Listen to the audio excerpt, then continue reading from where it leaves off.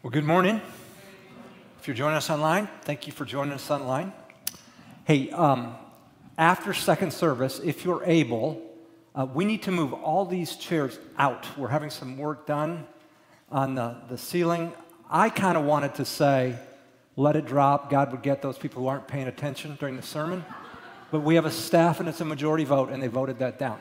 So if you could help us moving chairs out, we would appreciate that. There's dollies, we'll bring them out. If we could stack them out here and out there, that'd be great. We'd appreciate it. So a while back, I was reading an article, How to Get the Price You Want. And here's what they said. You need to be willing to walk away. You need to be willing to go silent. You need to say, hey, I can pay in cash. There are all these kind of techniques they gave you to get that seller to come off the price they want. You're going to get something from them that they didn't originally want to give. That's innate. In human relationships, we do that. We talk about that. However, it's a problem when we bring it into our relationship with God.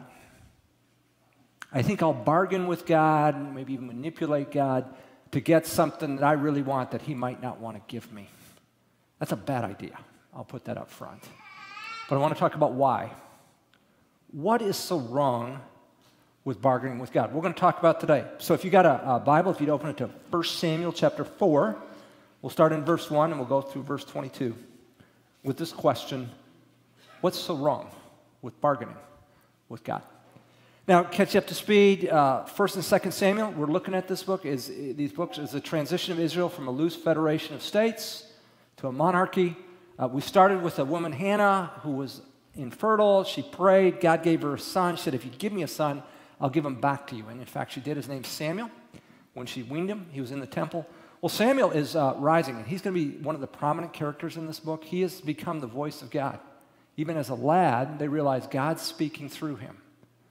Israel, as I indicated, will ask for a king. Later, we'll meet King Saul, and then we'll meet King David.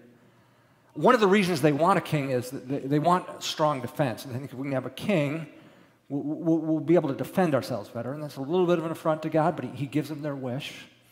But we meet kind of their constant antagonist, their constant enemy, the Philistines. Starting in verse 1, war is imminent. It says, now Israel went out to meet the Philistines in battle and camped beside Ebenezer while the Philistines camped in Aphek. So they will be a thorn in Israel's side until 2 Samuel chapter 5, 2 Samuel 5, when David finally defeats them for good. But here they are, ready to do war. Verse 2 says, the Philistines drew up in battle array to meet Israel. When the battle spread, Israel was defeated before the Philistines, who killed about 4,000 men on the battlefield. There's scholars debate, was it actually 4,000? Was it 4 military units? The big idea is Israel got defeated, and they got defeated soundly. You'll notice this is a really succinct description of the battle. And when we started this book, we said this is not going to be a comprehensive history. It's going to be a focused history. It's going to be true, but it's going to be a history focused on Israel and their relationship with God. These narrators, under the influence of the Spirit of God, wrote so we could learn from their mistakes. Well, here's the conclusion of why they lost in verse 3. When the people came into the camp, the elders of Israel said, why has the Lord defeated us today before the Philistines? Okay, they figured out it ain't the Philistines ultimately that cost them. It's the Lord. And something's wrong. Something's awry. Why would God do that? Well, if you know anything about the history of the nation of Israel, when they came into the promised land under Joshua, they won their initial battle at Jericho. And they were warned, don't take any of the bounty. Well, one guy named Achan did. And they lost the next battle at Ai. And it's kind of like, what happened? Well, they figured out this Achan took it, and God dealt with him, and then they moved on. So they have this history of, we can lose battles because we've given an affront to the Lord. Moreover, we've seen in chapter 2 that Eli's two sons, Hophni and Phinehas, are defiling the sacrifice of God. They're taking a 3-pronged fork and sticking it in there, taking out stuff that doesn't belong to them. The meat's supposed to be boiled. They want it roasted, so they're taking it before them. When they're warned, they say, if you don't, we'll take it by force. Eli, their father, knows and has chosen not to do anything about it. And in fact, not only are these guys taking from the sacrifice of God, they're taking what is not theirs in terms of morality. They're involved with women immorally right at the door into the temple. Chapter 3 tells us that a word from God was infrequent in these days. Yeah, no joking. Yet, rather than deal with this issue, they're going to try and manipulate God. They're going to try and get God to do what they want, and that's what they do in the second part of verse 3. It says, let us take to ourselves from Shiloh the ark of the covenant of the Lord, that it may come among us and deliver us from the power of our enemies. We're not going to deal with our issues. We're going to get the ark of the covenant of God. That's the very symbol of his presence. And you know what? God will be obligated. I mean, we're taking that Hummer right into battle. God's not going to let us. We can't lose the ark. That's the symbol of his presence. They're going to try and manipulate God to do what they want, rather than deal with their issues. How do you think it's going to work out for them? Well, we'll get there. But I think that's innate. We do that in our relationships, in our marriages, our parents. We do that when we go to buy and sell. So my parents took me to church as long as I can remember. And so I had an awareness of a creator God. At 6 years old, we moved to the Detroit area. At 7 years old, I fell in love with the Detroit Tigers. That was my first love. That was the team that mattered to me. At the summer I was 7 years old, 1968, they had one of those miracle seasons. They won the pennant. They go to the series against the Cardinals. They go down 3-1, and they come back and they win 3 in a row and win the series 4-3. And my MO, I would go to bed before the game was finished. I would go to bed nervous, so I would pray to God, please let the Tigers win. And here's what I was offering God, 2 things. I won't fight with my younger brother so much, and I'll be more helpful in the kitchen. I was a dish dryer. And so God, I will do more dishes if you will help the Tigers win. Now, I don't think God cares a lick about a baseball game. And it's kind of a cute story, a 7-year-old boy, he loves his hometown team, and he's offering what he knows. But it's telling. Nobody told me to do that, to try and bargain with God. I just thought I would. We're older now. There's things we want that are a whole lot more serious than a baseball game. And I would argue we're prone to bargain with God. Our bargaining or manipulation of God says at least 2 things. One, he's going to hold out in his goodness. It says God is good, but if we push the right buttons and tweak the right things, he'll show us more of his goodness. You believe that? Second, when we bargain with God, it says he's not sovereign. He's under our control.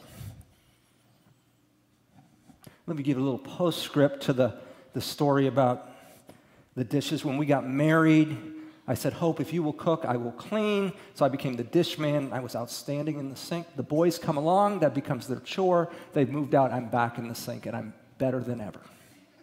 And you say, well, how sweet that you're serving your wife that way. Maybe, but I'm still paying on the promises I made in summer of 68 to God to do the dishes. Israel's trying to bargain with God. How's that going to go? They're trying to manipulate me.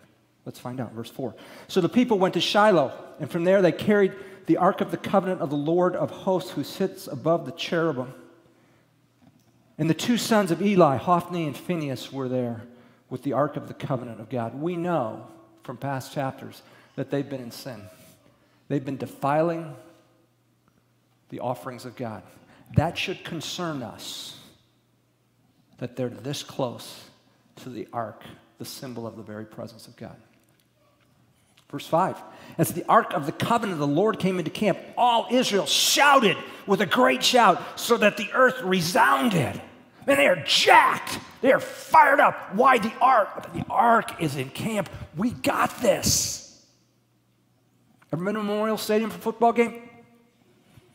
What happens when they come down for the tunnel walk? How do the players come out? How do the fans feel? Man, they're pumped. I mean, they're giving the high five. We got this.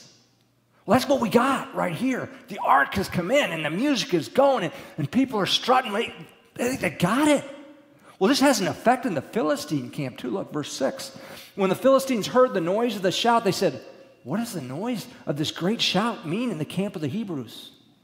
Then they understood that the ark of the Lord had come into the camp. Oh, no. The Philistines were afraid, for they said, God has come into the camp. And they said, woe to us, for nothing like this has ever happened before. Why all the woes? Again, woe to us, verse 8. Who shall deliver us from the hand of these mighty gods? Who are they? These are the gods who smote the Egyptians with all kinds of plagues in the wilderness. Now, they're just putting their understanding of God on the Jewish people. They think they've got gods, but they understand the gods of Israel are powerful. This is that, I mean, they had nothing, and God brought them out with a series of plagues. This is what we're up against. This is terrible. Verse 9, then take courage and be men, O Philistines, or you will become slaves to the Hebrews, as they have been slaves to you. Therefore, be men and fight. Now, this has an impact on the Philistines. I mean, they realize that this is formidable. It's big. We better bow up. So how does it all play out? Verse 10, so the Philistines fought, and Israel was defeated, and every man fled to his tent. And the slaughter was very great, for there fell of Israel 30,000 foot soldiers. Again, the number is debated, but what's not debated is a resounding defeat. Verse 11, and the ark of God was taken, and the two sons of Eli, Hophni and Phinehas, died. Why'd they bring the ark into the camp? They wanted to win, right? They're going to win big. How'd that work out for them? Let me tell you, God remained in control. When he brought judgment on Eli for not disciplining his sons, he sent a man of God to pronounce judgment. He pronounced all these things. I'm going to cut your family off as priests. You're not going to have an old man that lives in the house. And just so you know, this is not a fluke. He said this. This is 1 Samuel 2, verse 34. This will be the sign to you which will come concerning your two sons, Hophni and Phinehas. On the same day, both of them will die. Israel was going to get their way with God. Didn't happen. God had his way. He won't be manipulated. We can't bargain with him to get what we want. So we started asking this question, what's so wrong? What's so wrong with bargaining with God? We'll lose. We'll lose big, real big, when we try and bargain with God. We'll lose, and we'll lose big when we try and bargain with God. Now, what Israel should have been doing, instead of bringing the ark into the camp, is what are the sin issues? What about these two sons who are violating the sacrifice? What about the fact that we haven't had a word from God? What about that there is no vision from God? What's this about? But they didn't want to do that. We wouldn't do that, would we? Maybe you're working, and you're working, I mean, you're not taking a Sabbath, you're not having time for your family, you're not having time for your friends, you're not having time for anybody. And you think, well, I'm making more money, so I'll just give that to the Lord. Here's the deal. It's hard for the pastor to say this, but God doesn't need your money. God doesn't need your money. He has the cattle on 1,000 hills. And you're bargaining because you're not dealing with that work is something about significance, or it's something about worrying about security, and maybe you need to go before Jesus and wrestle with that security or significance issue. Rather than trying to bargain with God, hey, you give a little here, I'll give a little there, we'll be okay. Or maybe you're in a dating relationship or in a close friendship with somebody who's not a follower of Jesus. They do not value Jesus. They do not prioritize Jesus like you do. And God's real clear on that. We need not to be intimately linked with people. But you've got it rationalized. Well, I'll lead them to the Lord. You know, God needs me in the process. No, he doesn't. God is sovereign in the lives of every person in their salvation. And maybe for you, it's trusting God for intimacy or significance. You're counting on this relationship where you should be counting on God. We don't bargain with God. We can't manipulate him. We'll lose when we try. There's a question for you, and we won't get to it till next week. Israel just lost the ark. And the Philistines thought, man, that's an all-powerful God. That's the God who beat the Egyptians. What do the Philistines think about now? About the God of Israel. How does he look? Kind of weak, don't you think? A little powerless. Do you have stuff that's going on in our culture right now? You think, where's God? Seems kind of powerless in this. Come back next week. We'll see what this powerless term, intentionally in quotes, God does about this whole ark thing. For now, Israel's still reeling from this defeat, and it's still playing out. So in verse 12, we see, now a man of Benjamin ran from the battle line and came to Shiloh the same day with his clothes torn and dust on his head. Torn clothes, dust, sign of lament. When he came, behold, Eli was sitting on his seat by the road, eagerly watching for his sons. Nope, that's not what it says. Eagerly watching because his heart was trembling for the ark of God. He knew that shouldn't have gone into battle. Yet he had given up his credibility, his right to speak, and so it went. So the man came to tell it in the city, and the city cried out. When Eli heard the noise of the outcry, he said, what does the noise, this commotion mean? Then the man came hurriedly and told Eli. Now, verse 15, Eli was 98 years old, and his eyes were set, so that he could not see. So the dust on the head and the lament, he's not seeing that. So he's hearing all this stuff. What's the deal? What's the deal? Doesn't sound good. Okay.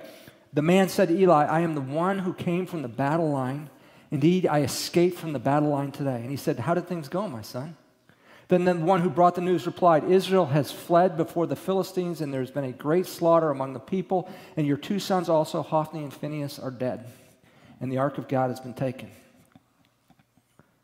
When he mentioned the ark of God, Eli fell off the seat backward beside the gate, and his neck was broken, and he died, for he was old and heavy.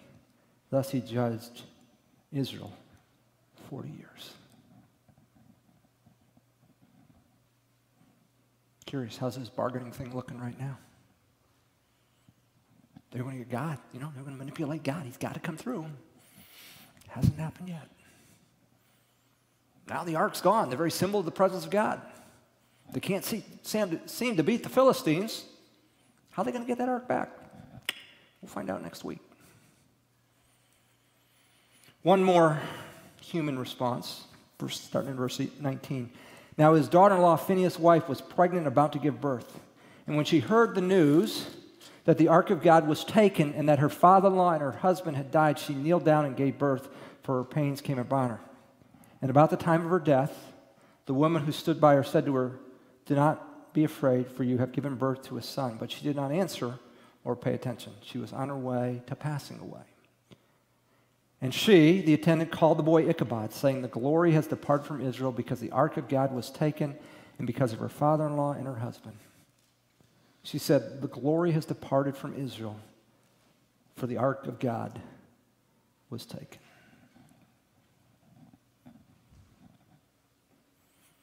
One more time. How'd the bargaining turn out? How'd the manipulation go? Listen, when you and I attempt to bargain with God, when we attempt to manipulate God, it says at least two things. We don't believe in the total goodness of God. Maybe there's a little bit more goodness we can squeeze out of him if we push the right buttons. Second, it says we don't believe God's sovereign. We control him. He doesn't control us. Because if we say the right thing, do the right thing, push the right thing, then then we'll get what we want. We're titled this series, Reliant. People reliant on God, don't try and bargain with God. Don't try and manipulate him. Because he's sovereign and he's good, and we'll take it at that. And sometimes we don't understand everything, but we won't bargain. Now, that's different than in God, in your mercy and your goodness. Would you heal somebody? Would you get me a job? Would you get me a date? Yeah, okay. I'm okay with that's different than you owe me. God, I'm broken. I need you. Yeah, I'm fine with that. I'm asking in your mercy and grace, but it's different when we think we're going to bargain. I'm going to give you this, and you're going to give me that. See, self-reliant people, I mean, I got to do something. It's about me. It's about me getting something out of God. It's your bargaining, my manipulation, my attempt to manipulate, your attempt to manipulate tells us we're living a self-reliant life. It's about me getting something out of God. Before Jesus went into public ministry, he was led by the Spirit into the wilderness for 40 days. And he was tempted there, and the devil comes along and says, it's been 40 days. Why don't you turn these stones into bread? And Jesus said, you don't live by bread alone, but by every word that comes out of God's mouth. And, there was an attempt for Jesus to bargain there. Maybe God could cut it down to 30, or maybe Jesus could go on one of those diets, where you only eat like 6 hours a day. Lord, Father, can I do 18 hours and eat 6? Or trying to bargain because he's hungry. No, didn't do that. Then the Lord came along and he said, or the devil came along and said, hey, nobody's recognizing you for who you are. Why don't you throw yourself down and the angels will catch you up and go, oh. In fact, we know Jesus' brothers, half-brothers, didn't believe he was the eternal Son of God until after he resurrected from the dead. A lot of people weren't recognizing, hey, Jesus, we're a culture, you got to know who I am. Jesus didn't try and bargain to get any recognition. He said, at God's time, after my death and resurrection, I will be raised up, but I'm not going to push the timeline. Third one was, if you'll just worship me, Satan says, I'll give you a part of this kingdom. You can have the whole kingdom. And Jesus didn't try, well, maybe I can get part. No, I'm not going there. I'll worship only the Father alone. Jesus modeled, you don't bargain with the Father. But we do. At least I do. And maybe we're not that different. So as I was finishing graduate school, I believed God was calling me to vocational ministry. And so in the summer of 1984, I went out to training in Fort Collins, Colorado. And I wanted two things from God. One, I wanted to be in campus ministry. And they had told us when we went to training, if you have a technical background, which I did, chemical engineering undergraduate, we may need you in computer services, which means you would go to headquarters in San Bernardino, California, and then you'd serve there a couple of years, then you'd go into campus ministry. Well, I didn't want that. I didn't want to be in computer services. I wanted to be on a campus. Second, Texas A&M, where I went, was this prototypical big state university, and I had a great time doing that. And my whole social network was campus. I wanted to recreate that in ministry, so I wanted a major university in the South. So I said major university in Texas. I was thinking University of Texas or Texas Tech. Oklahoma, I was thinking Oklahoma State or Oklahoma. So I said Texas, Oklahoma, Arkansas, Louisiana, Mississippi, Alabama, Georgia, Florida. I said, if you can't do that, I grew up in the Midwest, Michigan, Ohio, Indiana, maybe Purdue, if God had blessed me, Wisconsin or Illinois. I think I gave them 13 states.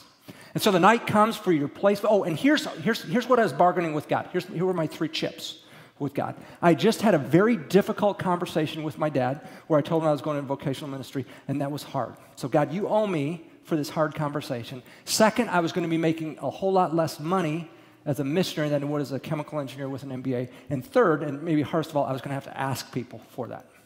So God, I'm giving you these 3 things. You owe me this. Campus ministry on a major university in the South. And I opened the placement up, and it says, campus ministry, good, but it says the University of Northern Colorado in Greeley. And we had a 24-hour discipline of silence so we don't go spewing things. So the next night, I meet with the area director, and he says to me, if you're from Wisconsin, Colorado's pretty far south. That was his explanation of why I got Colorado. And I think, buddy, you're geographically challenged. And he explains to me, we're trying to rebuild the ministry, blah, blah, blah. Well, maybe. So then somebody says, hey, Andy, we're in Fort Collins. I didn't even know where Greeley was. It's only 40 minutes east of here. Let's drive over and see it. So we did the next day. And I thought, we we missed out on our understanding of what a major university is.